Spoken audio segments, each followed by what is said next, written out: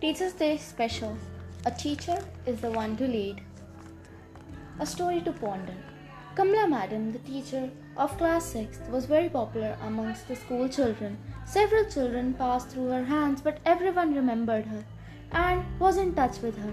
Like all other teachers, Kamla Madam often had to hear the complaints of children against their own classmates.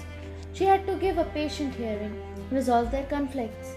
Kamla Madam thought, is it impossible to alter the actions of school children, to take the focus from bullying to tattletales for inconsequential things, to that of filling positive reports on one another?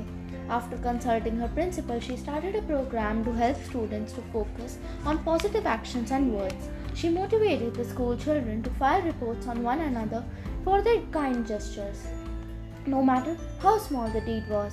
As she picked up to read the report every evening, what she found interesting was the little things they all began noticing. She picked up 2 reports at random and read, "When I fell down in PT class, Kumar helped me. When I was by myself, Geeta sat on the swing with me." The stack of reports handed in by the children eventually soared into hundreds and then over the 1,000 mark. The children revealed a lot about what their concerns are during these early school days.